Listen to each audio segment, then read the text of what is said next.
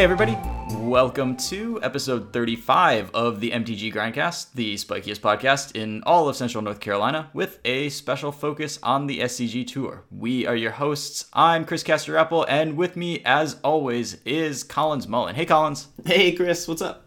Not much, how's it going, man? Pretty good. Yeah, so before we get too far into stuff, I just want to make sure that we do not forget to thank our new patrons. We had a few before last episode, got a couple in between, so want to make sure to thank Kat Light, Steven Snelson, Francis Ty, and Heath Kruger. So thank you so much for your support. I mean, I can't really express how much it means to us, but it means the world. It's super cool that you guys want to reach out and help us out, and we super appreciate it. Yeah, definitely a huge shout out to all those people. Yeah, everything Chris said, definitely a huge help, and it's just kind of nice to know that people are enjoying what we're doing. So that's fun. Yeah, and so if anybody else wants to give us a little support, you can head to patreon.com/mtggrindcast, or just keep listening, and we will continue appreciating the hell out of you for that as well. I didn't have anything super exciting this past weekend, but I did catch some Grand Prix Phoenix coverage, and there's some interesting things going on there a little bit. Yeah, I missed a little bit of the coverage because I was off unsuccessfully PPTQing, but definitely, the wheel of Modern is turning inexorably as it does, so. Yes, yeah, that's what I was thinking. So typically I have a pretty good peg on what kind of archetypes are going to have success for a weekend, and the previous week kind of threw me for a little bit of a spin because I definitely didn't anticipate I guess this was SCG Dallas. I did not anticipate Storm or combo decks being that good, and there were a bunch of Storm decks, but I think that was kind of due to the fact that Caleb Scher was came up with a new fun list and a bunch of people wanted to try it and everything. But this weekend again was okay, so Jund and midrange and control are everywhere, so it's time for big mana to show up. And we did see, I'm blanking on the name, we did see the Bring to Light Scapeshift deck top 8 the Grand Prix, which was pretty cool. Yeah, which is something we really haven't seen in a while. The couple of times I've played against that in big tournaments, I've been very surprised that is what I'm playing against. Yeah. Yeah, Bring to Light is one of the. It's kind of the third most popular Valakut deck right now, maybe even fourth most popular, because there's Green-Red Titan Shift, which I think is just the most popular one right now. That's the one with 4 Scape Shifts, 4 Titans, a couple Pacts, and ramp spells. Pretty pretty linear. And then there's Through the Breach Titan, right, which is just kind of a turbo Through the Breach deck that's trying to get to Titans as fast as you can. And below that is even Rug Scape Shift, Teamer Scape Shift, which is Cryptic Commands and Remands and Scape Shifts and stuff. Bring to Light is kind of trying to be this toolboxy control deck that has this combo finish. Yeah. Some people really like it. I don't know if it's the best version of Scape Shift, but it's cool to see it have success there. Yeah, and I mean we definitely last week we were I would probably be on Valakut for this weekend. That seems like a good idea. This is not quite what we were thinking of. Right. But yeah, I guess kind of the weirdest thing for me was to see so many kind of mid-rangey combo decks have success. There was a bunch of Collected Company decks that did well, playing Vizier combo and stuff like that.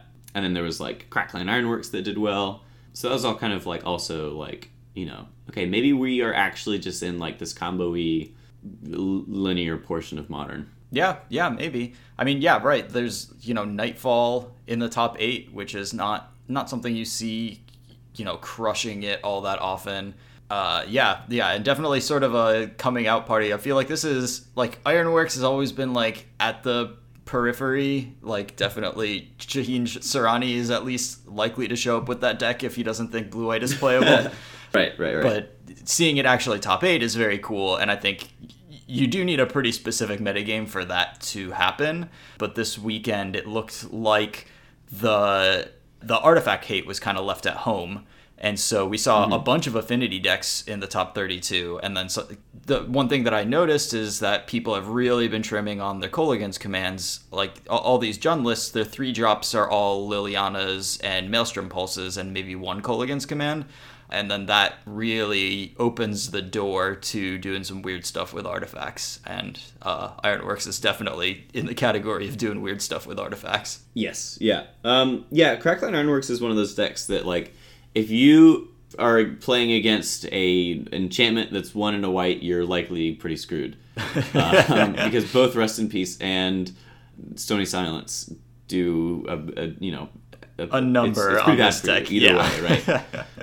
But if you're playing in a metagame where you just don't expect people to playing either of those cards, then you're in the clear. You're doing great. Yeah, and there were not a ton of white decks in this, in the top tables of this GP. Definitely pretty low on. There's 2 blue-white control decks. There's 1 green-white Hate Bears deck, and there just aren't a lot of other spots for Stony Silence and Rest in Peace to come out to play. And so we also saw a couple of black-red Hollow One decks and a couple of Dredge decks take advantage of the lack of that, hammer graveyard hate. Yeah, but this was a super diverse top 32. Except that I guess we're just going into Modern right now, so we might as well just talk about Modern full force until we get tired of it, and then we'll move on to another topic. Sure, yeah. Not exactly the order that we intended. I think that's fine. That's fine. Anybody looking at the show notes will know that sometimes we improvise a little bit. Yeah. I know Zach Elsick played Dredge that weekend and said that he felt like it was pretty well positioned, not a whole ton of graveyard hate. It's just one of those things where, and I feel like we talk about this like every couple of months, but it's like, Dredge is just a deck where people forget about it for enough time and then it's great again. Yep.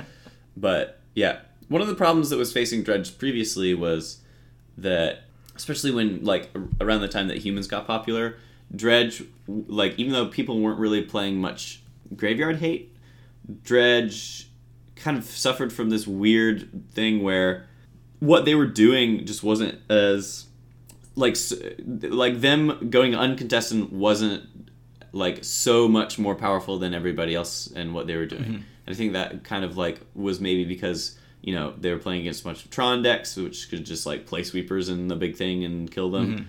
Or storm decks or combo decks where people would just go over the top and not care about what they're doing. Or even just the humans deck did a pretty good job of just being able to brawl with the creatures that the Dredge deck was able to spit out on the battlefield pretty quickly. And that's really when you're not winning all of your game ones, that's just not really a spot that Dredge wants to find itself in. So that's kind of an interesting dynamic that we had for a little bit. But I think that, people are going back to these mid-rangey, interactive decks, and that is exactly where Dredge wants to be. Where the game plan of your opponent is to kill all the creatures, and then you're all right, they're back. So yeah, and one good thing for Dredge that we've noticed here is the blue decks. Rather than... And I know that the Jeskai decks didn't play much graveyard hate anyways, but the Jeskai decks have sort of branched off a little bit, and you really get only these 2-color blue decks having a lot of success right now. And I think, that's a lot... having access to Field of Ruin is very important. And if you just run blue-red or you just run blue-white, then you have access to as many Field of Ruins as you want to run. And so... we don't see any Jeskai control really succeeding anymore. This top 32 has a couple of blue-white control decks and a couple of different iterations of these Blood Moon blue decks. And because, some of the Jeskai decks, people are playing blue-red instead, that's less people that are able to run Rest in Peace, even though, to be fair, a lot of the Jeskai decks just weren't running them at all anyways. But there's just not a lot of planes in this top 32, and I think there's not a lot of planes in Modern in general right now, and that definitely helps Dredge out quite a bit.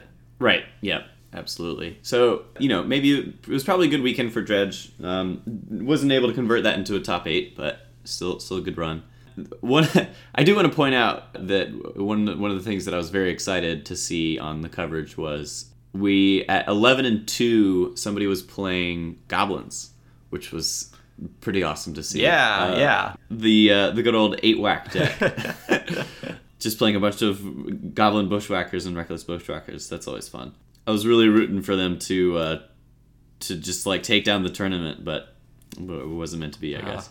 Unfortunately, they must have run into a Fatal Push or two.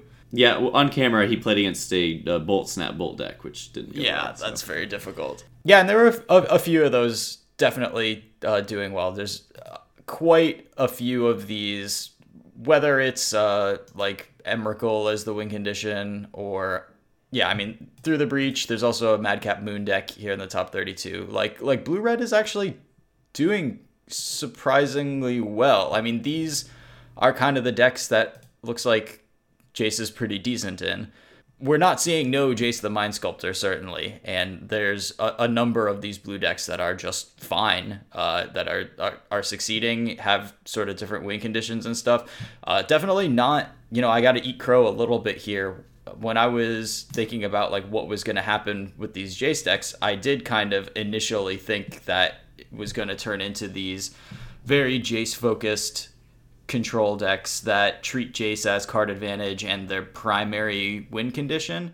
But it looks like he's actually slotted reasonably well into these shells that we had before that were running Blood Moon and then some weirdo way to kill your opponent or get a big advantage really quickly, whether that's Madcap Experiment or Through the Breach Emrakul. And these do seem to be decent homes, at least for Jace. They do feel a little more reactive than I really want. I don't want to have necessarily a ton of removal spells and remands in my Jace decks, but it does seem like a way that actually works out okay, at least in Modern. So that's interesting. Right, yeah. And I think it's kind of part of like the power of Jace is being able to like close out games where you're locking your opponent out in some other way, and being able to back that up with like Blood Moon, for example, I think is probably pretty strong. Yeah. So I think that we keep on seeing success with Jace next to Blood Moon, and that's maybe part of the answer. Yeah, and I mean, I think that's kind of a key part of Modern, is anytime there's like a kind of iffy deck, all of these decks that are sort of on the periphery that, are kind of a goofy deck or something like that, once you actually look at the list, then you realize that they are usually running a bunch of the broken Modern cards. So even if you're not huge on like these weird blue-red decks that definitely seem a little bit underpowered and are running stuff like Through the Breach and Emrakul, which is not the most consistent thing in the world. Well, I mean, they've also got Blood Moons in them, which is one of the most powerful card in the format, and Jace, and, Lightning Bolt is very good right now, too. And so they have this core of straight-up really good cards.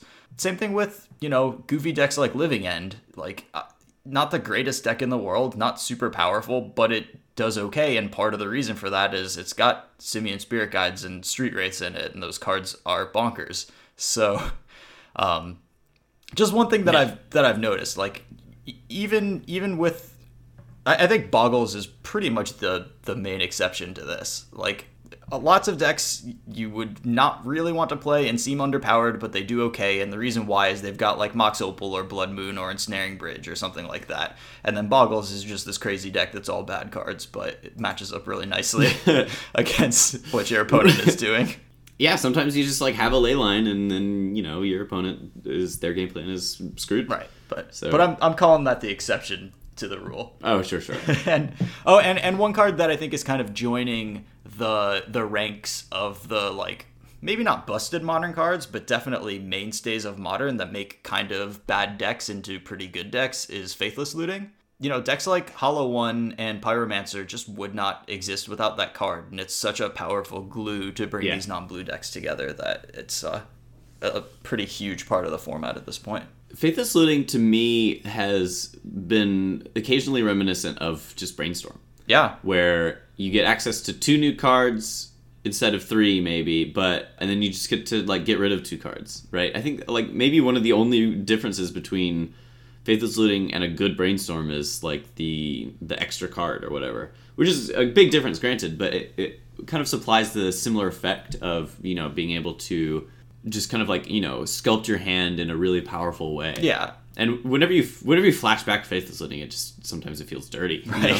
Why do I would have just played the front side of this card. Why do I have this free thing in my graveyard? Right. Yeah. Yeah, I mean, card is really, really good, and all the decks that we see it in like have ways of making up for the fact that you do go down a card, but like with Hollow One, like you don't care, and you probably got card advantage out of it. With Pyromancer, you've got your Bedlam Revelers to bring you back up on cards rather than being down on cards, and that just as long as your deck is constructed to make it work. And I think we'll see plenty more Faithless Looting decks as time goes on in Modern. Like the card is a pretty proven entity at this point. For as long as that card exists in Modern, it will be a very, very powerful card there. Yeah.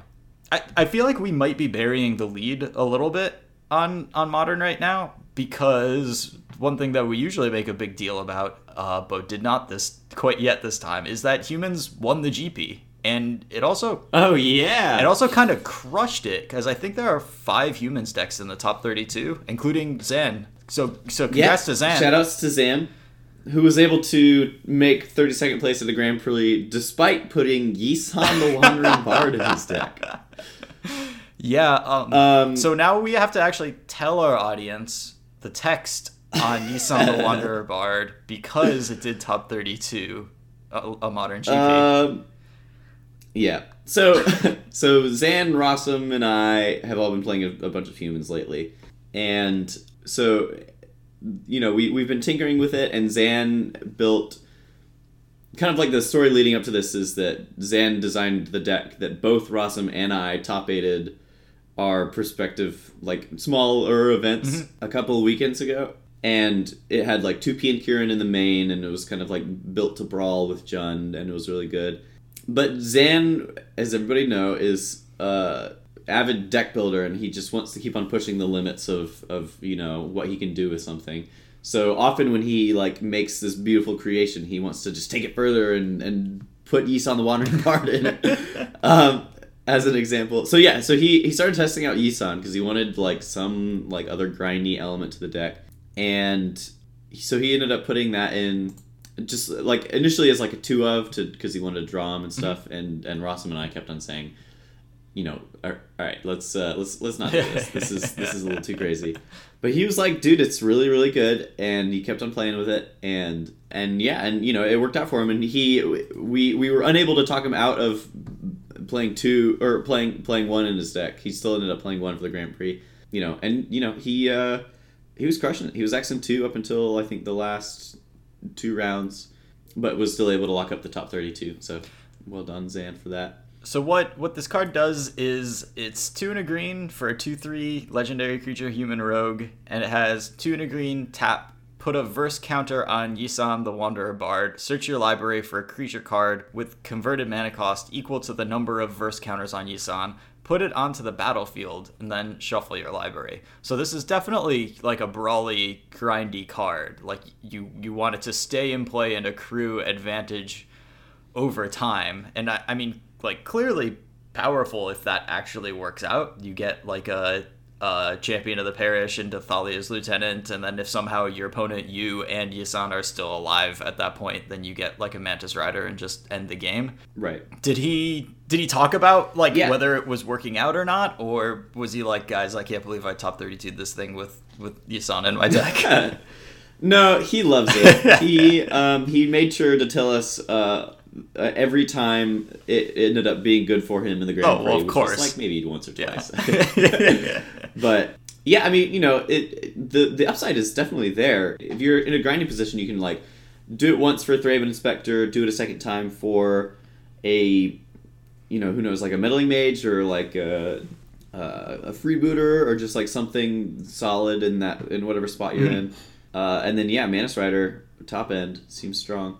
Yeah, that's not bad at all. You do run out after 3, but I can't imagine your opponent still has life points left after. I mean, I guess there's the PA and Kieran if that hasn't been drawn yet in Zen's list. Yeah, and then your PA and Kieran. It's I mean, you got it all going on. Yeah, it's great. It's a lot. But yeah, it's a little I don't know. One thing that I've been kind of like joking around with lately is I like envisioning what the perfect Magic playing robot would do, you know? Sure. Like, because when we're trying to design deck lists and everything, we're always shooting for that, theoretical optimal, right? When both we're like designing deck lists and we're playing, right? Like the theoretical robot that could play perfectly and always makes the right decision to figure it out. And the joke is that, humans just don't have the capacity to comprehend what, like, the theoretical perfect is in terms of, like, both deck building and other stuff. Like, what is the modern deck that has the most win percentage? It probably doesn't look like anything that we've come up with, right? Right. So I'd like to think that Zan is just, like, that robot where he's like, you guys, you aren't playing Yisan in your humans deck? But come on, what are you doing? It's so much better. So maybe Jan just knows things that we don't. Well, clearly, it's a very real chance. I have not top 32 to GP with humans, so I certainly can't talk. A couple of interesting things about this list, that I noticed, and then you can certainly tell me, if I'm off base or whatever. The mana base has to shift a little bit once you've got Pia and Kieran in there, because you do need to be able to cast them when you're not ticking up an Aether Vial to 4.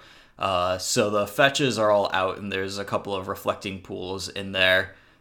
So it ends up being 12 5-color lands and 2 reflecting pools, and then Horizon Canopies and Plains as the mana base. And then one interesting thing that I've seen is, in pretty much all of these lists, we're down to 3 Thalia, Guardian of Thraben. So do you want to, at this point we are talking about like 1 or 2 slots at a time, but the deck is pretty developed, so that's kind of very interesting. Yeah. So the Thalias, there wasn't a huge amount of decks where Thalia was just like really, really solid. Like, against Storm, Thalia is exactly what you want, and against like other combo decks, Thalia can be really backbreaking. But there weren't really a lot of decks we expected to see in the metagame where Thalia is just backbreaking. Like, of course, it's really good still, but it's not something that we like really, really want to 4 of right now. It has been in the past, and there definitely have been spots in the past where we really wanted 4 Thalias because that's just like all we expected to see. It was a bunch of decks that couldn't be Thalia. Mm-hmm. But currently in the metagame, Thalia is, not as insane, and it's legendary, so you don't really want to draw a whole bunch of copies of it. So we ended up trimming down to 3 for those reasons. Yeah, and one thing that I have seen discussed, I know like Corey Burkhart was talking about how he cut the cantrips from his Grixis control deck because, and Thalia was a big part of that. Humans in general kind of doesn't leave you time to cast a lot of cantrips, and Thalia in particular means you can't have cantrips that now cost 2 mana in your hand. So if people are making subtle adjustments like that, then that definitely reduces her value a little bit. That makes a lot of sense, honestly. And as you're saying that, I'm thinking back to the times that I'm playing its control, and I pretty much win all of the games that they're just like cantrip into cantrip, and then they're dead. Yeah. So it makes sense that you just like want to have more cards in your deck that are going to interact, especially against humans. Yeah, and also in the world where you're running Search for Azcanta, that kind of gives you a cantrip every turn until you flip it. So that kind of fills a lot of that space against, in the matchups where you do want the cantrips. So definitely think we're seeing kind of an evolution of, the value of cantrips has, risen and fallen over time. Like for a long time, I think we did not realize, there were standard fairies forever and mostly didn't run Ponder, like even at the end. Mm-hmm. And, maybe that was right, but I don't think that people really tried it as much as they should have. And I think for a long time, like Magic Theory hadn't quite caught up to the fact that cantrips are pretty broken. But now we're at a point where there are like legitimate reasons to maybe not run as many cantrips right now. And so and we're also at a point where you just assume like, well, geez, Serum Visions is so good. How am I not running this card? But every card choice is a big deal. And even though it does replace itself, it does not replace its mana cost. And once that becomes too high of a price to pay, then you got to think about whether or not it is too high of a price to pay, really. Right. Yeah, that definitely makes sense. I wonder what the theoretical robot would do. Yeah.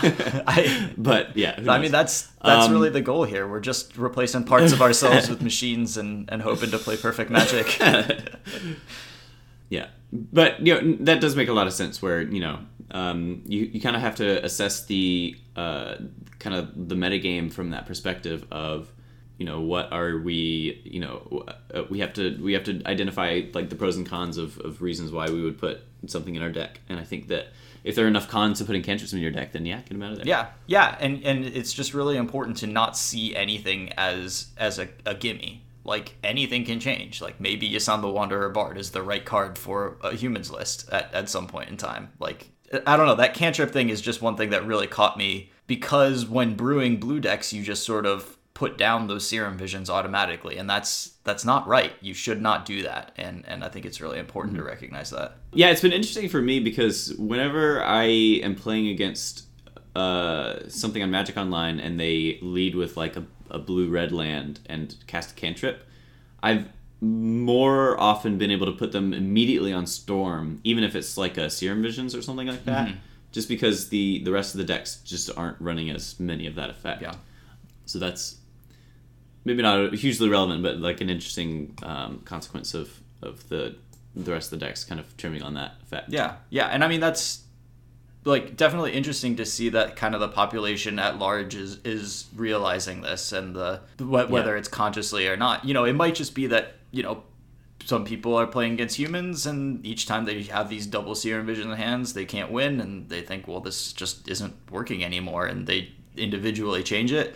But I think it's been talked about enough that it's becoming part of the like public consciousness a little bit. And just kind of crazy to take a step back and notice the ripple effect that all of these like interactions kind of have on just what happens in Modern, right? And how like the popularity of Thalia turns all of the control decks into taking cantrips out of their deck, which leads to other like weird like minute decision-making processes from other areas. It's kind of crazy how all these things are kind of like intertwined and stuff like that. I don't know. I just thought that was cool. Yeah. I mean, as the most basic example, like now it's better to run 3 Thalias, but also like it affects all the decks that are going to play against these control decks if they don't quite have that same ability to dig for stuff. Then that may let you play a more weirdo strategy that is more sometimes that might be vulnerable to some particular card that these control decks are running, but they have less ability to dig for it. That may not really be the case with the presence of Search for Azcanta, and also it doesn't give you the ability to play a deck that's super weak to Blood Moon, because the Blood Moon decks are still running all the cantrips that they possibly can. But definitely, like, these tiny changes have effects that sort of like reach out into like the rest of Modern. Yeah.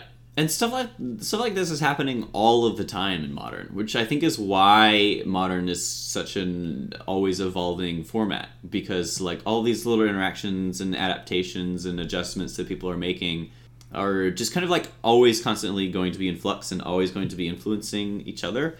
And I think that, it's kind of like a demonstration of how, Modern's never really going to become stagnant, because it's never right to just always play the same 75, right? You can play the same archetype or whatever, but if you're not adapting and stuff, then you're just not gonna, you might be behind. So I think that's just kind of like a demonstration of how Modern is always just going to be adapting and evolving, and that's just kind of why a lot of people like the format. Yeah.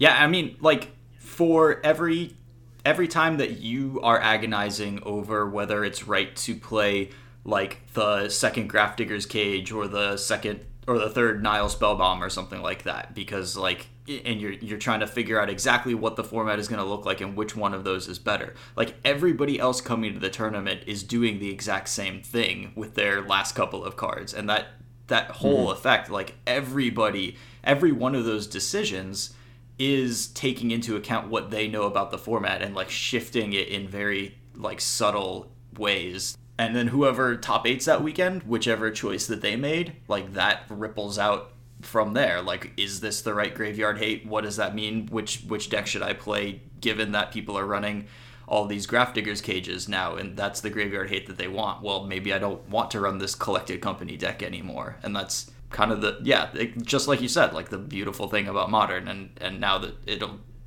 with no cards ever introduced into the format, I don't think it would become a stale format. Like, we could keep it the way it is right now, and it would just keep cycling through different stuff. Yeah, absolutely. So that's just, it's just kind of all kind of cool to take a step back and look at and recognize or whatever. Yeah, definitely. So what are you prepping for right now? Are you prepping for Modern at the moment?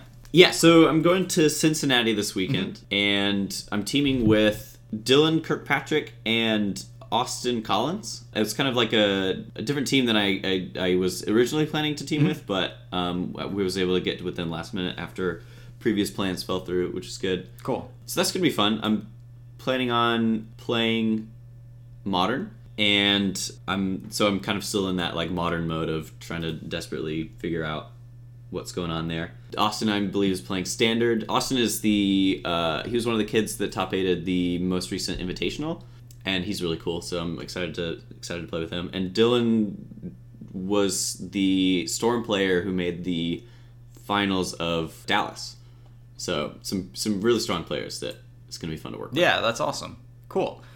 So where are you at this format right now? Have you, are we still figuring things out, or do you kind of have an idea of where you think it's going to be this weekend? Yeah. So, right, that's kind of, I've been thinking a lot about Modern, and I feel a little lost, because typically you can, like, I have a pretty good read of, like, where Modern's at right now, based on, the last couple of results and, like, what's doing well. Mm-hmm. But because all of the top 8s have been so extraordinarily diverse, it's kind of, like, hard to peg down which archetypes are really dominating. I want to just play... I'm going to default to humans, right? I have that 75 already, and I'm going to tune it, of course, a little bit, but I'm probably going to default to playing humans. I think it's just really, really strong deck, especially right now. But for, going into Phoenix, I strongly believed that, Scapeshift was the best position deck.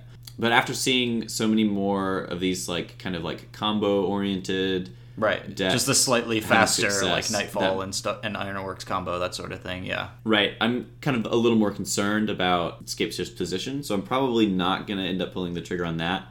And if I can't find, like, some sort of macro archetype that I believe is, like, super well positioned in what I believe to be the expected metagame, then I'm definitely going to default to humans. But I'm keeping an eye out for stuff. Yeah, that makes sense. I mean, do you know where you would lean in humans? I mean, probably, these sort of grindier looking builds, especially I really like these Direfleet Daredevils in the sideboards. I know Steve Locke, who won the tournament, had one in his main deck even. So you probably, lean towards a slightly grindier list and just kind of humans them. Is that the plan? Yeah, I definitely like the more grindy lists. We're not 100% sold that Pia and Kieran is exactly where we want to be. But, yeah, I mean, our deck is definitely going to be able to have the capacity to brawl with Jund. Mm-hmm. That's kind of like just something that you have to make sure that you're doing. And one thing that some people have done is just to really go up on the number of Mirran Crusaders. Right. Which I think is a pretty good option. That's kind of like a more proactive approach of fighting against Jund, which is pretty good. Yeah, if it gets bolted, that's still just very miserable. And they are running a lot of bolts right now. They are, yeah, that's kind of like the one downside is that it's not like we're in a mono Fatal Push format anymore with Death Shadows. So Mirran Crusader loses a little bit of equity there, but it's still just a really, really solid threat that they have to have the bolt for. Yeah. And if it connects, it's game over. Right. None of their creatures are going to be able to brawl with it. So right. So yeah, definitely a lot of tuning opportunities there. Direfleet Daredevil is Bay. As always. So I definitely want to be playing a bunch of those. From what I've seen, that card is just legitimately great in Modern. Oh, absolutely. Yeah. Like I've seen it out of, blue decks, like kind of as more Snapcaster mages, just because so many of the decks in the format have Thoughtseizes in them, and it just gives you an extra, like, guy that comes into play and can Thoughtseize them. Yeah, it's especially good when you've got Aether Vial, because that's just amazing. But, yeah. Very spicy. Card is really good. Yeah, no, nothing feels better than getting your opponent's Snapcaster Mage with an Aether Vial in too. It's just insane. But yeah, no, just in general, like, even just casting at sorcery speed, Hitting them with an Inquisition feels really busted. Hitting them with, just like a Fatal Push to get rid of their Goy feels really busted. Yeah, every time I cast that card and it gets any kind of value, it's just, whew. Right. So yeah, definitely want 2 to 3 of those, at least. And other than that, we're kind of like debating on whether or not we want Sin Collectors or something else. We kind of like Selfless Spirits right now in the sideboard. I've never been a fan of I've seen a lot of people play with the Artifact Hate creature. I'm blanking on the name. Kataki. Kataki, yeah. I've seen a lot of people playing with Katakis. I've never really been a fan of that as much. So I probably won't ever pull the trigger on that, just because I think that you have better tools against Affinity and those kind of like artifact decks. It definitely feels like an old format type of sideboard card. I mean, if you need a bullet, load a bullet, but the modern sideboards right now are 8, 9, 10 different cards with a lot of overlap between which decks you can bring them in. And while Kataki is very powerful against Affinity in particular, a lot of other decks that have artifacts, Kataki is not great against them. And it just seems like one of those kind of narrow board cards that maybe is partially an artifact of older ways of thinking about sideboarding that is not quite as powerful in Modern right now. But Steve Locke won the tournament, had 2 in his sideboard, and maybe it was just that Affinity is one of those matchups that he thought was going to be popular this weekend, and he was willing to just spend the sideboard slots on it, and it clearly worked out, so... Yeah, I mean, maybe he had the read of, man, nobody's really preparing for Affinity. I want to be the person who's prepared for Affinity. Yeah. Let's put 2 Katakis in my sideboard. So, that's reasonable, and, definitely can't fault him for it. But in general, in kind of like a wider open field, I'm not as much of a fan. I don't know. Yeah, and it's... but yeah, I definitely agree with what you're saying about, I just want my sideboard cards in Modern to hit more than, like, one matchup. Like, I remember I was playing against Tron on Magic Online with Steve Locke's 75, just because I think it's good to get reps in with, different 75s. Yeah, definitely. To see if you're missing something. So I ran it through League, and I played against Tron, and I lost game 1, and I was on the play for game 2, and I was like, I should probably bring in a Kataki here because, the Starfleet Daredevil isn't doing anything, and then this Mirrored Crusader that's in the main isn't really doing much either. Mm-hmm. So let's bring in these Katakis in those slots, and there aren't really a bunch of other sideboard cards that I liked. And it was, fine. I played it on turn 2 on the play, and then he couldn't crack his map, and it, it put him out. But it's just, not a card that I really wanted. I felt like my sideboard was a little too narrow, and I just didn't have anything for that matchup. Yeah, and that's a matchup where you really want to have... You want to know, I take these cards out and I put these cards in, because you're going to play... You have to beat Tron to win a tournament, so... Right. It was, fine, but, I don't know. I'm not personally a fan. Maybe I'm just, averse to it because my experience is that I don't need it against Affinity, but maybe people have different experiences. I don't know. Yeah, it's also very much not a human, which is a strick for sure. Yeah. Right. I mean, I'm a huge fan of Gaddock Teague, so I can't blame anybody for playing something that's not a human. But yeah. Who knows? Yeah. Who knows? The theoretical computer knows, but right, but nobody knows. But he only exists in our minds and our wildest dreams, unfortunately. Maybe I'll be able to write some program one day that'll just kind of spit out the perfect 75 of given formats and recent trends in Modern or whatever. God, I hope not. That would take all of the fun out of it. If you could know for sure. If you could know for sure. Ugh. Yeah, gross. What's the fun in that? That's just boring. Yeah, that sounds... But it would only be me that knew for sure, and I would just win all the tournaments, so that's kind of the daydream that we're in right now. Yeah, I mean... yeah, winning is really fun. I don't want to take that... I don't want to disagree at all. Winning is super, super fun, but I don't know, man. Then you're losing out. I'm on board with what you're saying 100%. I get it, for sure. You don't need to tell me. There's that pride. You play the game to improve, Yeah. Yeah, definitely. So. And once you're at 100%, man, you might as well just stop. Well, right, and that's kind of the thing I like about Magic is that is, kind of almost by definition unattainable. Yeah. Oh, yeah. So, so we're always going to be in this flux of struggling and figuring new things out and, trying to push some boundaries or whatever. So that's modern and a little bit of philosophy. Yeah. We always try to throw in a little bit of philosophy there, but yeah, for sure. But yeah, standard. Yeah, just to update a little bit, there haven't been really any big events recently. I think we are, man, and I guess there wouldn't necessarily have been like a standard SCG event this weekend or anything. But I think we are kind of feeling that no standard events on the SCG calendar sort of thing. Like, it just feels like we don't quite get the number of tournaments total that we used to, which, I mean, we don't by definition. But, like this past couple of weeks, there really haven't been a ton of standard tournaments. So the format is moving a little bit slowly. But it is still really cool. Last week, we didn't quite get a chance to talk about the online PTQ, which was won by maybe the Magic Playing Robots Perfect 75 for that weekend. I think I might argue was. So I just don't want to not mention Lidar's green-white aggro deck, which is, Explore Guys, Branchwalkers, Jadelight Rangers, Servo Expeditions, and SRAM's expertise. But the key inclusion here was the 4 Ethersphere Harvesters and 3 Sky Sovereigns, which I think was just an awesome call. I think that the decision made there was, hey, my deck is built to be good against Vraska's Contempt decks. I don't have good targets for it. I go wide. I kill them as quickly as I can with Appeal to Authority. But I also want to win token mirrors, and these flying vehicles are a really, really powerful way of doing that. And I know you're a big fan of the boat, and this deck has 7 boats in it, so... The boat. I do love the boat. The boat is near and dear to my heart. Yeah, I mean, right. Just being able to attack with the multiple angles of both going wide and having the threat of a big vehicle that you can attack with.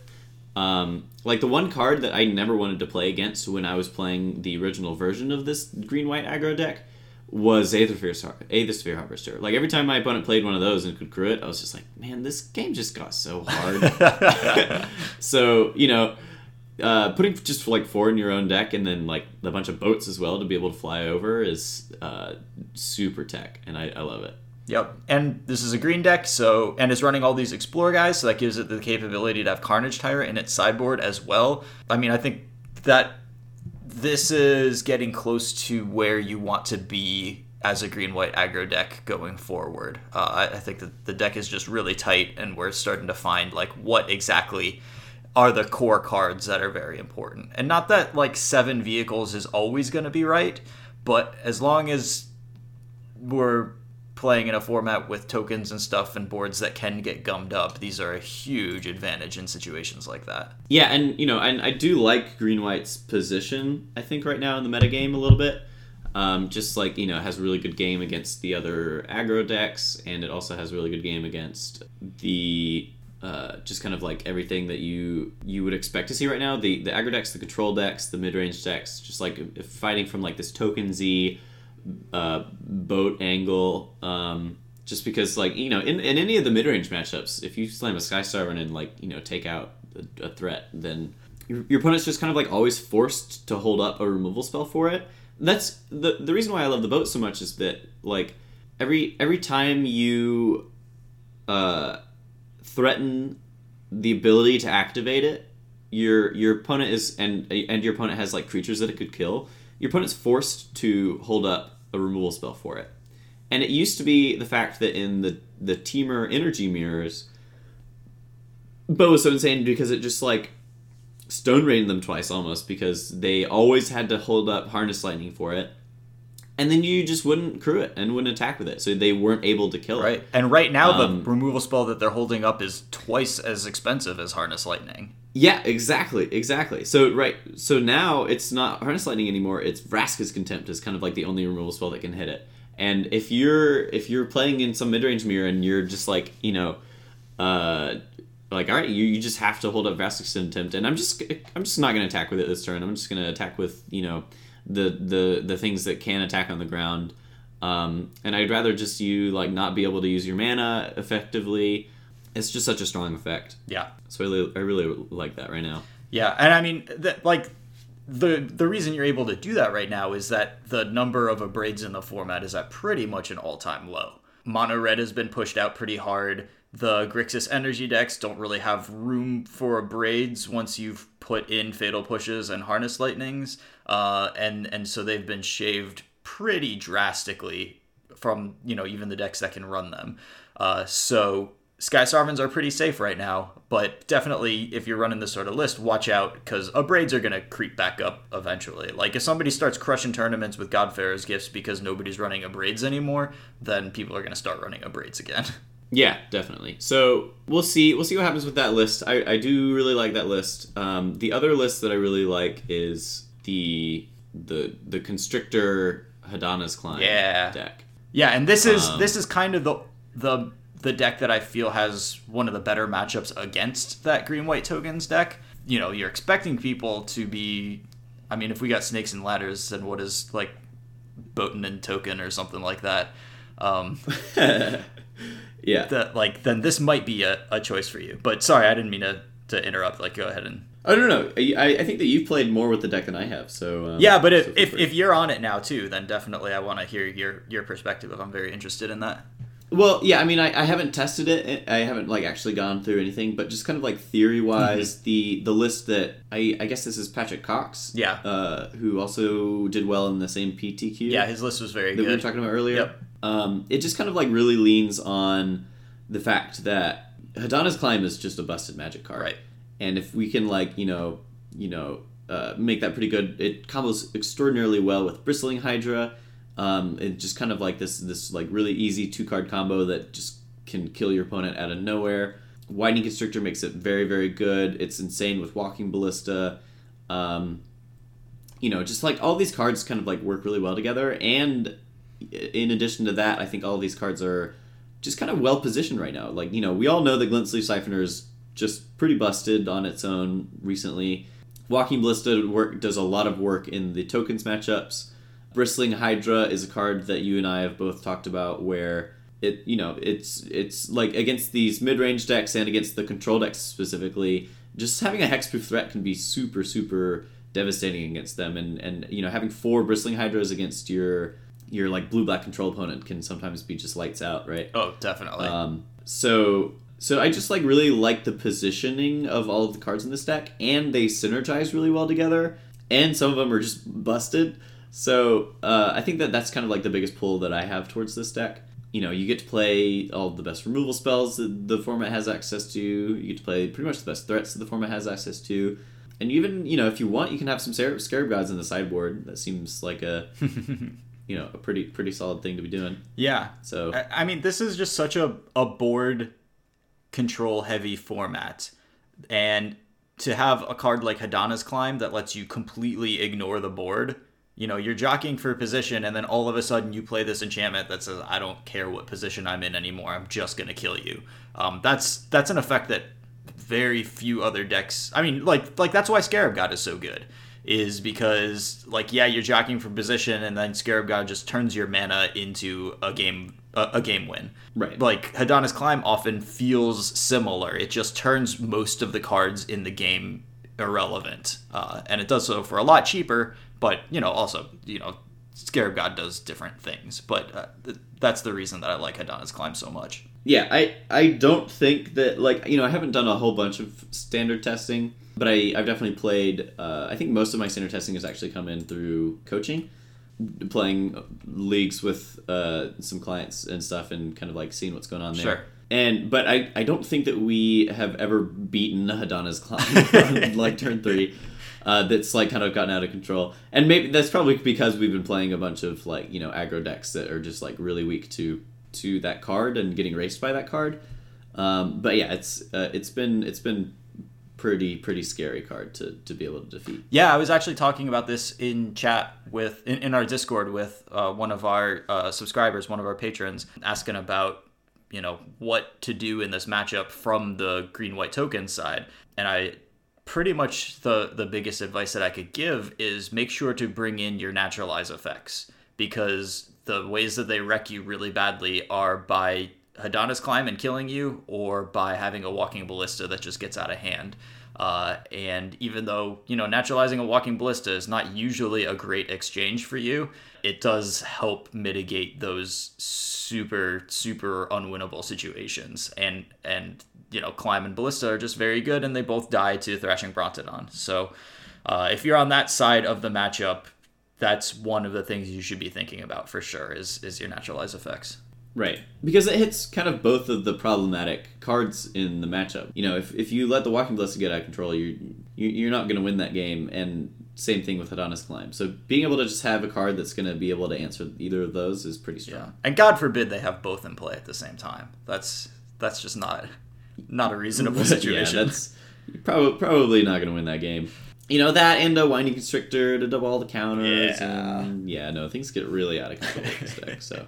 Yeah, that's standard. I would play green-white tokens or Climb right now. I'm not super interested in actually being a Scarab God deck, despite how powerful Scarab God is. I don't know. I just, they just don't really appeal to me. If I were going to play that, I would definitely lean more towards one of the lists, either straight blue-black control or one of the more control-y Grixis energy lists that actually have Torrential Gearhulks and Glimmer of Genius in them, because I want that weapon to battle the other Scarab God decks with. Yeah, that makes sense. Yeah, it's kind of interesting how Standard has also been rotating a lot recently. I think that, not too long ago, I would have told people to play Grixis Energy as, probably the de facto best deck, or, Blue-Black Control was also the de facto best deck for a while. Mm-hmm. Mono Red was the de facto best deck for a while. And now I'm just, I think that, these other two decks that we've been talking about are just,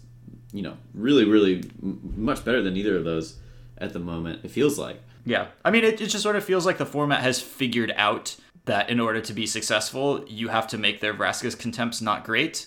And that makes me just not really want to be on a deck that relies on Vraska's Contempt.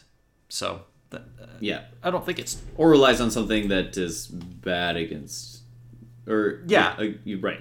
That's bad against Vraska's. Yeah, exactly. That's kind of your read, is that there are a bunch of that card everywhere. Yeah. So that's standard pretty much. So we want to talk about some of this miscellaneous news kind of stuff, and then I don't think any of these should take too long. Yeah, definitely. So first thing is pretty exciting. We've got the Arena closed beta. Is going to add 100,000 players and also lift the non-disclosure agreement tomorrow, and also add Amonkhet block to the supported cards. So, I don't think I have a ton to say about it, but it's nice to see this moving forward, and I'm hoping that, they get it to a point where it is playable, and it'll be a thing that people can watch now, which is cool. Unfortunately, it still doesn't have any real formats on it, so I was playing with the idea of maybe streaming it if I can get my terrible internet situation to become a less terrible internet situation, but I don't think that I can justify spending time playing Amonkhet plus Ixalan constructed. Once they release draft on it, I'm going to be all over it nonstop, but until then I'm not sure that I can even try streaming it, and I'm not sure that I'll be super interested in watching the post NDA streams since it's not a real format yet. Yeah, I mean, this is kind of what we talked about when it first was released, where we were excited about it, but we knew that it's gonna take maybe a year or two before it's really kind of the tool that we want it to be. Mm-hmm. And I think that we're kind of continuing with that trend of it's slowly making steps towards kind of, being a good platform to be able to play on, but we're not quite there yet. So yeah, I'm excited that the NDA is going to be lifted. I'm definitely excited about them, kind of taking the next step. But I agree with you, and that the thing that I'm most looking forward to is the drafting portion. Yeah. If I can draft on there for if it's cost efficient to be able to do that over Magic Online, that seems like it's going to be an excellent resource. Yeah, I mean, give me draft. That's it. It's full stop, and then I'm yours. Yeah. Once you do that, then and drafting is the same as drafting on in real life or whatever. I'm in. Let's do it. I'll do that all day. Because I've been wanting to have like, I want to draft more on Magic Online, but I'm also trying to make money on Magic Online, and you just lose money by playing limited on Magic Online pretty consistently. Yeah, you really do. And they got rid of the buy 1,000 play points for and get a small discount when you do. So it's even less like when I do get to that point, because I did a bunch of drafts and sealed and now I need to buy in again. It feels really bad because it's just a lot of money going into the system when you do that. Yeah, exactly. But yeah, don't have a bunch of crazy cool thoughts on Arena, but yeah, I'm excited to see it kind of take more steps in what's hopefully a good direction. Yeah, and I think that this episode is going to release after the NDA is lifted. So one thing that I will say is that I'm very much hoping that this new patch helps the presentability issues of it a little bit. Because I'm in the closed beta, and I played some, and the main reason that I stopped playing was not just because, it's not a real format, but was also because just the, responsiveness of the program. Every time you start a game, it would just sort of stall for a second and then come up.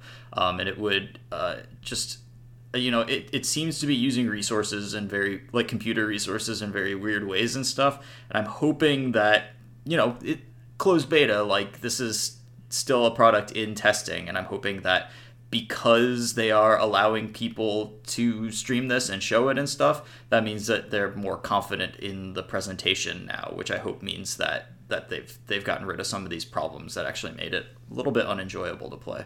That's good for sure. Yeah, so other stuff that's happening, we don't really talk about supplemental products a lot on this show. I don't think we even talked about Masters 25 pretty much at all. But one thing that looks really cool is that Jace spellbook that they're coming out with. I saw it and I immediately posted a couple of the cards to the Discord because they're doing some cool stuff playing with frames both on this and on the new Dominaria cards. The legendary creatures and on some of the promos, like the FNM promos and other things. And I think they're playing with the frames in pretty cool ways that I personally appreciate more than the expeditions or the masterpieces. So I'm kind of excited to get my hands on some of these kind of, interesting looking cards. Yeah, they definitely look interesting, and it's kind of interesting to see them come out with this kind of supplemental product. They don't really do that terribly often, where it's just a bunch of cards that people, want to have cool versions of, right? Yeah. People that are playing Brainstorms kind of want to have some pretty sweet Brainstorms or whatever. So they're like, hey, let's do this. And then the other interesting thing that they're doing with it is that, you're going to get all of these cards, but random one of them is going to be foil. So you're definitely going to want to try to hit that foil Brainstorm, which is probably going to worth more than... Yeah. Foil Brainstorms the rest of the cards are definitely premium cards. It is kind of funny though, if you buy 4 of this thing, then you don't really have a playset of most of the cards because you don't really want to play 3 non-foils and 1 foils. So that's kind of funny. Right. Yeah. That's so that's definitely kind of an interesting twist on it all. But yeah, I think they look pretty cool. Yeah. I'm generally, I don't know, when what were they originally called? When the masterpieces first came out, they were the lands. Yeah, the expeditions. They were called expeditions. Yeah, when those expeditions first came out, I hated them. I still hate them. I think they're fine now for me. But one of the things that I really lean on when just kind of playing Magic is just being able to recognize immediately what a card is by the art. Mm-hmm. And I'm sure a lot of Magic players are the same way. So when all these expeditions came out and people's mana bases were getting blinged out on, for whatever reason, and I'm playing Modern and I'm trying to know what fetch land they are playing or what shock they have in play, it was kind of like a nightmare. And now that I've seen them and I've kind of been able to develop that, familiarity with the art, it's fine for me. But yeah, I think that these new spellbook cards might have that same problem initially, where if I'm playing Legacy or something and somebody plays this crazy card and then draws 3 cards, I'm gonna be like, wait, hang on, I'm assuming that's a brainstorm, but Jesus, let me take a look at this for a second. Yeah, I think the problem is a little less so on spells than on permanents. That sort of like, I don't know, especially like lands. Like, it's very important for me to know if you have a Stirring Wildwood in play and stuff like that. Yeah. Like, absolutely. Every time that I've ever cast a blue instant, I've said the name of the spell as I'm casting it. So right, and so it's probably not going to be that much big of a problem. But and I guess that was mainly just because it was lands, and lands are something that's so crucial to just be able to snap identify on the opposing board. Yeah. Because the mana that your opponent has access to is maybe one of the most relevant things that you need to be thinking about when making decisions. Right. Can you cast Cryptic Command? Do you have to fetch in order to cast your Cryptic Command? Like, that matters a lot. Yeah. These are all huge decisions. So it's it's pretty crazy to just kind of like not be able to look across the board and just not be able to know like immediately after playing as much Magic as I have, So, but yeah, I don't expect that to be a huge problem for these, really. Yeah. But that is kind of my general go-to hesitation for weird supplemental, different art style stuff. Right. I don't know. Maybe I'm just turning into an old man Magic player who's like, you better play the original art on all these cards so I can know what they do. Beta forests only.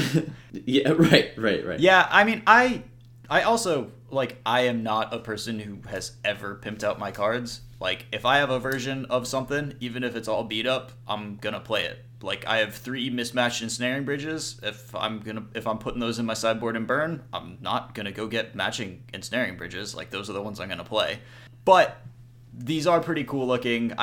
They're one of the few, look at these, that have really kind of gotten me excited. And also, like, the F&M promos and the stuff they're doing with the frames. I don't know, like, they still look like Magic cards, which is important to me. Like the Expeditions and the Masterpieces were okay, but Expeditions and the Amonkhet Invocations like sort of went a little too far away from it, and every time somebody casts one against me, I get a little bit confused and have to figure out what it is. I don't think that's going to be a problem with these cards. Yeah, for sure. But yeah, I definitely can understand your sentiment of I also have no desire to pimp out anything, but, I kind of take that to a whole other extreme where I just don't want to own anything. Yeah. Magic cards, clothes, it doesn't really matter. I just don't want new things. I mean, it is kind of nice having a couple of decks, at least, that like, if everything goes wrong and Wit is playing humans and Jay is playing Valakut and I just can't borrow these cards, then I can at least play these decks that I've got. So that is nice, right. Yeah, especially, like, if you're just trying to be on the absolute cutting edge and you just want to play whatever 75 you think is the perfect 75 for a weekend, it is really hard unless you just own, like, all of Modern. So, yeah, I totally get that. Yeah. No, and I definitely recognize that I'm in a pretty privileged position to have all of these friends who have all of their collections and are willing to let me borrow them. So that's pretty awesome for me. But and especially since you're in like Germany and you don't have access to a bunch of easy like local game stores and stuff like that, it can be difficult. Yeah, I own more decks than I've owned like at any point in my life right now, just because I don't know what I'm gonna think is the right deck to play this weekend. So now I am capable of putting together Dredge and Mardu Pyromancer and Burn and Living End, obviously, but so yeah, Living End, which I think it might be time for that, but it actually, yeah, it looks not terrible right now, but I'm also not playing Modern for a while, so I'm mostly focusing on Limited again, weirdly enough, right now. I've got another PPTQ coming up this weekend that hopefully goes a little more smoothly than last weekend's tournament. And then I actually got a team for GP Amsterdam, so I'm going to be headed there for some team-sealed Rivals of Ixalan, so that should be pretty exciting. Nice.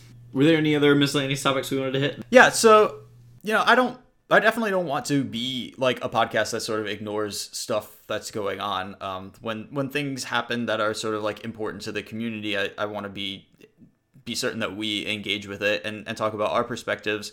because I think we try to be pretty reasonable and see things from as many sides as possible. One thing that sort of popped out into the discussion sphere, on Reddit and Twitter and that sort of thing, is Alex Bertoncini. I mean, he's been back for a little while, but he is unbanned, and he actually top 32'd this GP. I guess he finished one spot in front of Zan, which is better than, like kicking him out of top 32 or something.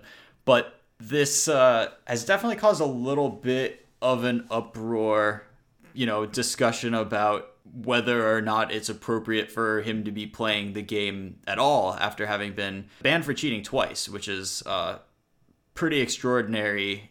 And especially because the ways he was banned are not just these. He was not banned for just like one time like cheats of opportunity that just sort of repeated itself. Like, it seemed to be clearly a concerted, like, anytime he could get an edge by doing something under the table, he kind of would. And it tainted a lot of, especially Star City results, because he played a lot of Star City tournaments.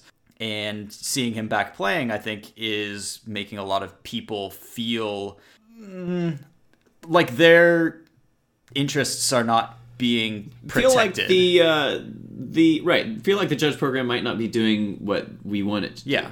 I think might be one of the sentiments. Yeah, I don't know. There are a ton of elements to this on kind of like the micro and macro level of like, okay, we can look at this guy, Bertoncini, on kind of like the micro level of like, he's a person, he's gone through some stuff, he's cheated and been banned for it, and now he's had to step away for, the certain amount of time, and now he's back and he wants to play Magic. So, and then there's kind of like the other element, which is like the bigger element of like, the social repercussions of all that stuff, of everybody has their opinions on it and are like, he's cheated twice. And so to me, that means that he shouldn't be able to play anymore. Mm-hmm. But clearly the judge program disagrees with that sentiment because he's here playing Magic, and just kind of like all of the feelings that dredge up in all of the individuals about, I feel like I'm not safe at a Magic tournament. It's not safe from like a personal safety, right, physical safety level, but safe as in like the judge program is going to keep cheaters from playing this game. And I don't know, that's just something that I've been thinking about a lot recently. And this will be, I guess, like my spiel on controversial topics, where there definitely been a few instances recently where I have felt like the judge program has not done enough in certain situations to do what I guess from my personal perspective is like what they need to be doing. Really? Which is taking enough steps to A, investigate somebody who might be cheating, or B, just kind of like, being able to, after that investigation, taking the necessary steps to remove them or whatever. There was a couple situations where, so there are kind of like two situations that happened to me recently. I don't know how in depth I want to get into this, but I'm just going to go. Yeah. So we'll see. Definitely. So there's one situation where I'm playing a match in a PTQ on the second day of a Grand Prix. It's a limited event, and I'm kind of shuffling up for game 3. And as I'm shuffling up, I'm watching the table next to me play Magic. And that's just kind of something that I always do when I shuffle, because, you kind of always cock your head to the side to just indicate to your opponent that you're not looking at the decks or whatever. And something that happens when you look to the side is there's a match of Magic happening there a lot of the time. So you just kind of like start watching. So I just kind of like fell into watching the match next to me. And I've played a lot of Magic. I've watched a lot of Magic, and I felt like I've gotten pretty good at, knowing what's going on. And so I was able to kind of like identify what happened in this scenario pretty well, and I remember it very, very well. So I'll just kind of like go through what happened. So the player on my side had a 2/2 that can't be damaged in combat, and the other player had a 2/3 flyer, but they were both kind of top decking, and I could see that the person with the 2/2 that can't be damaged had 2 lands in their hand and had just drawn for turn. So they played a land, they passed the turn, the opponent drew, they played a land, and then the opponent kind of like laughed and was like, hey, yeah, we're just kind of like staring at each other and drawing lands. He passed the turn back, And then the person to my right drew a... I'm just going to be bad with limited card names right now. It's the 3 mana white enchantment that makes a 1/1 vampire and gives +1/+1 and lifelink. Squire's Devotion. They drew Squire's Devotion. The turn before, they had 2 lands in hand, right? So they played the Squire's Devotion on their creature, and the opponent was like, yep, that resolves. So they get their vampire, and they are now able to attack into the 2/3 that they were previously kind of board stalled on. It connects. He deals 3 damage. They gain 3 life. He passes the turn. His opponent draws, and then impales the now 3/3 lifelinker with the enchantment on it. And in response, the person to my right casts Reckless Rage, dealing 4 damage to his opponent's 2/3 and 2 damage to his guy that's being targeted by Impale. Okay, well, where did that come from? Right. He had 2 lands in hand. He drew a spell that I saw, and then I missed it. You know, something like I'm following this game pretty well. I know exactly what's going on, and then this card kind of comes out of nowhere, and he has this Reckless Rage that I just, you know, I where did that come from? He had 2 cards in hand. He drew a spell that I saw. He, you know, and I kind of like double checked to like make sure that like they didn't pass through another turn cycle, and they didn't. That I just like missed or looked away or whatever. So from my perspective, something's very wrong here. There's a card that appeared out of nowhere. This Reckless Rage, which is like this like weird, like, you know, it's really, really good in certain spots card. So I'm like, okay. And this kind of like all happens pretty quickly, you know, but I'm like, you know, I did just finish shuffling, and I, you know, and me and my opponent are kind of like drawing for the second games, but I like start to like move my focus to my match and just like try to ignore it. But I'm like, no, this is just too weird. Something's like very, very wrong here. So I call a judge. So I'm like, I asked the table to stop playing because it's competitive and not professional. And I asked to talk to the judge away from the table, and I explained what I just explained to you. And I was like, okay, so this Reckless Rage came out of nowhere. So I feel like you guys should try to do something to figure this out, right? And so the judges kind of like do a pretty good job of investigating what's going on. They end up counting the number of cards, because you can kind of like figure out how many cards somebody Right. should have access to based on what turn it is. Right. So they do all that, and they figure out that the player who cast the Reckless Rage had 1 more card that they should have had. Well, jeez. And I'm like, okay, case closed. You know, Reckless Rage came out of the lap or something. That seems to me like it's enough information based on, you know, what I saw and everything else that this guy's clearly cheating somehow, right? But the conclusion that the judges come to is that they don't have enough information to determine that he's cheating, and they decide to implement the extra cards penalty to his hand, which so is the opponent lose gets land to 10, please. Right, yeah, so the opponent gets to look at his hand and shuffle a card back into his library, which is a land, and completely irrelevant to the board state, because they're both flooding out. And, I don't know, I just kind of left that whole situation with, like, this is the best we can do? Are we serious? Like, you know, I feel like we had all the information here to determine that this guy was and the one step that maybe they could have taken to get more information is, let's count the total number of cards in his deck. Because now if we're counting 41 cards, that's just kind of like another, like, this guy's definitely cheating. Yeah. It's just so clear in all of the instances that this guy is doing something shady.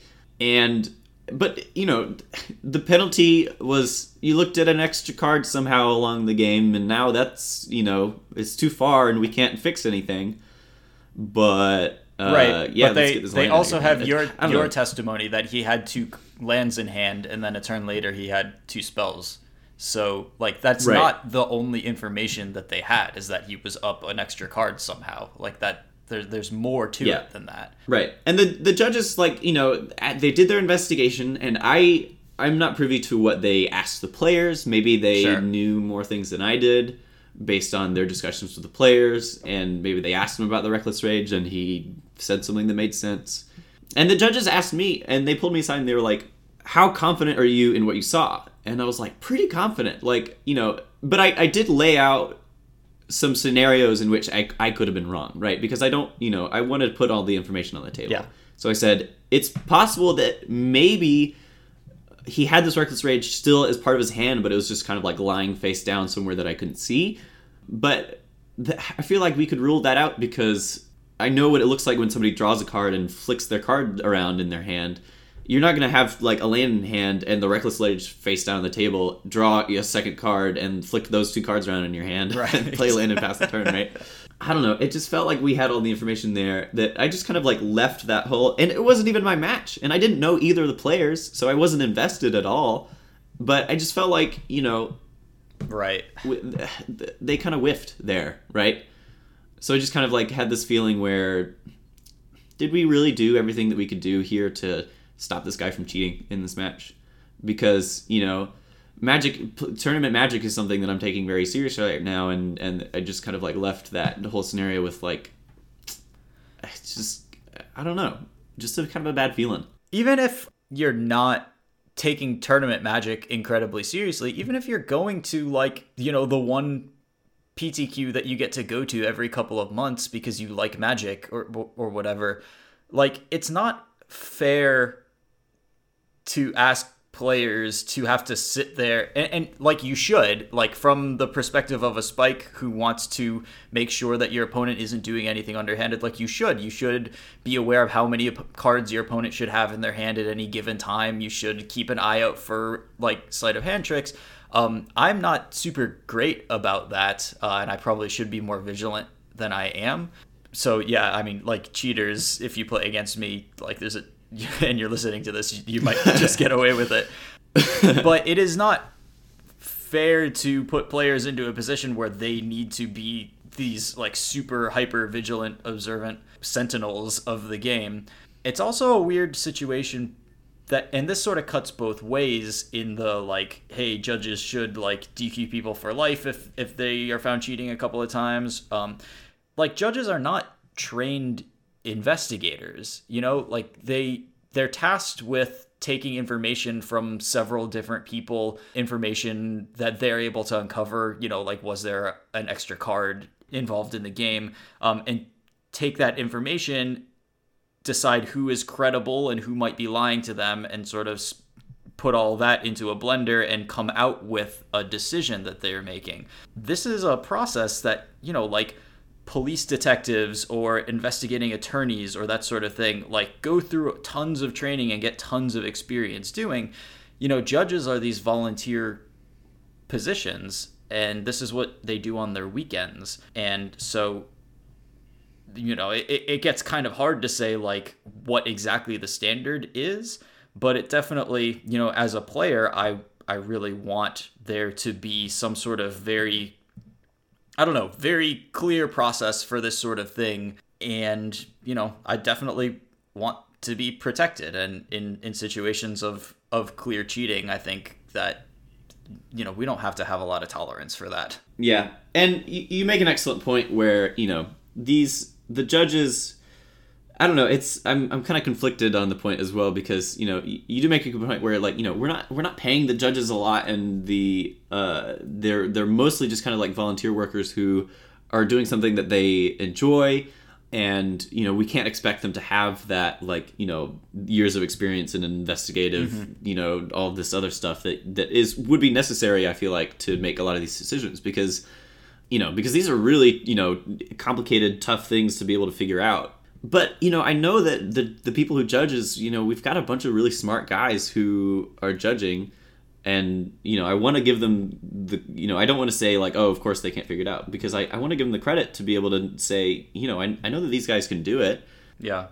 But at the same time, there's also the reality of, not every judge is going to be able to make the right call every time. This is just not how the world works, right? Yep. And it's hard to be, I think it's really easy to see it as being the bad guy if you're making the call to DQ somebody or to start a DCI investigation. Right. And it's really, most people that get involved in Magic, and I think maybe especially people that get involved in judging, like, we get involved in Magic because we're nerds and we like playing these games. And like, most of the people who do that are not super confrontational people.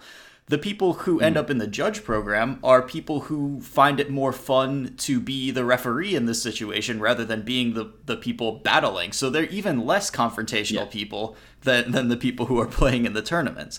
So that is a tough spot to put these judges in. But I think we do have to ask that tough decisions be made. And in my opinion, I think when somebody gets caught in clear situations of cheating more than once, I have no compunctions about saying, please go do something else. Like you're not the type of person we want playing we don't want to play Magic with you anymore is basically what we would be saying. And I think that is fine, because playing Magic in a tournament setting is not a right. This is a privilege. Like, you still get to go live your life and have a full and fruitful life. You're just not allowed to play this game that you sort of took advantage of and gave up on by committing these acts of cheating. And so I have absolutely no compunction about saying, no, if you cheat, just please leave. Yeah. I do, to a certain extent, believe that we should be giving somebody a second chance. I think second chances are fine. I didn't really have any qualms when Bertoncini came back the first time, because the judge program demonstrated that it was able to catch him, and we did, and then we were like, all right, it's time for you to go to timeout a little bit.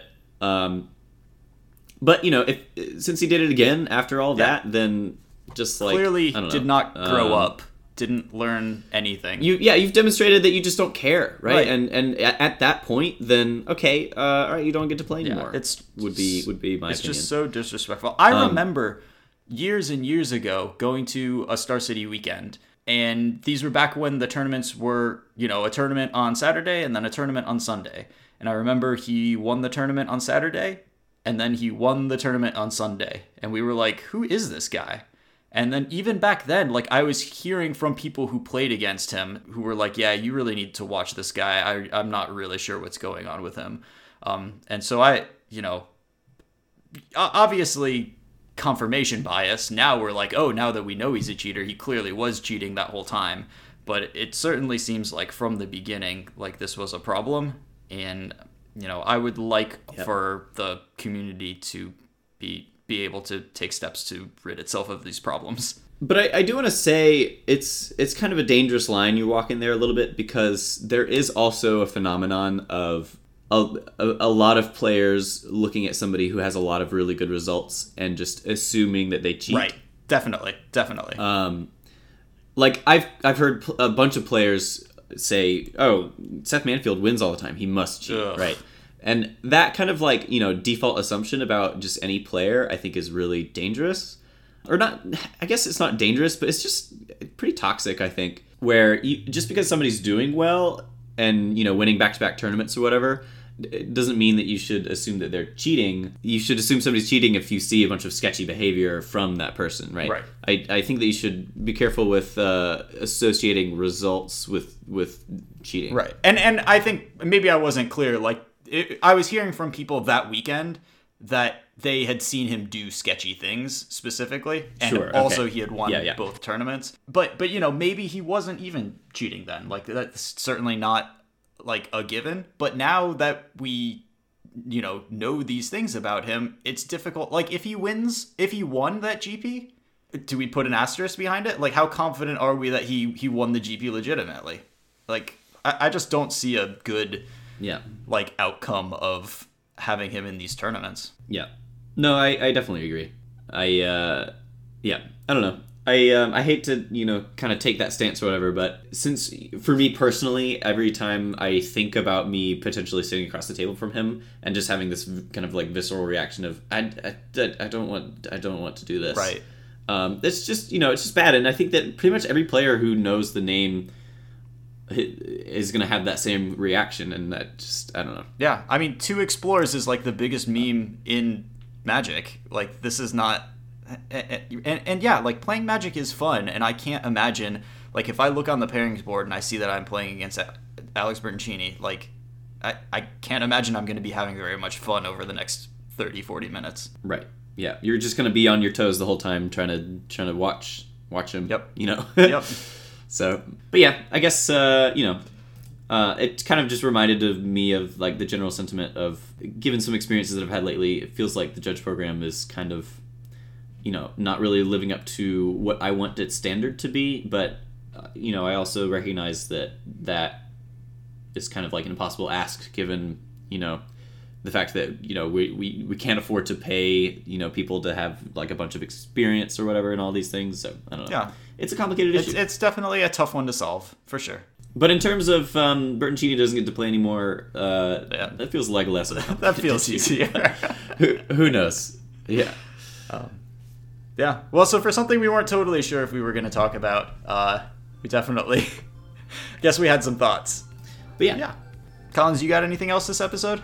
No, I think that pretty much covers it. Definitely huge shout out to our patrons, and yeah, that's pretty much it. Yeah, cool.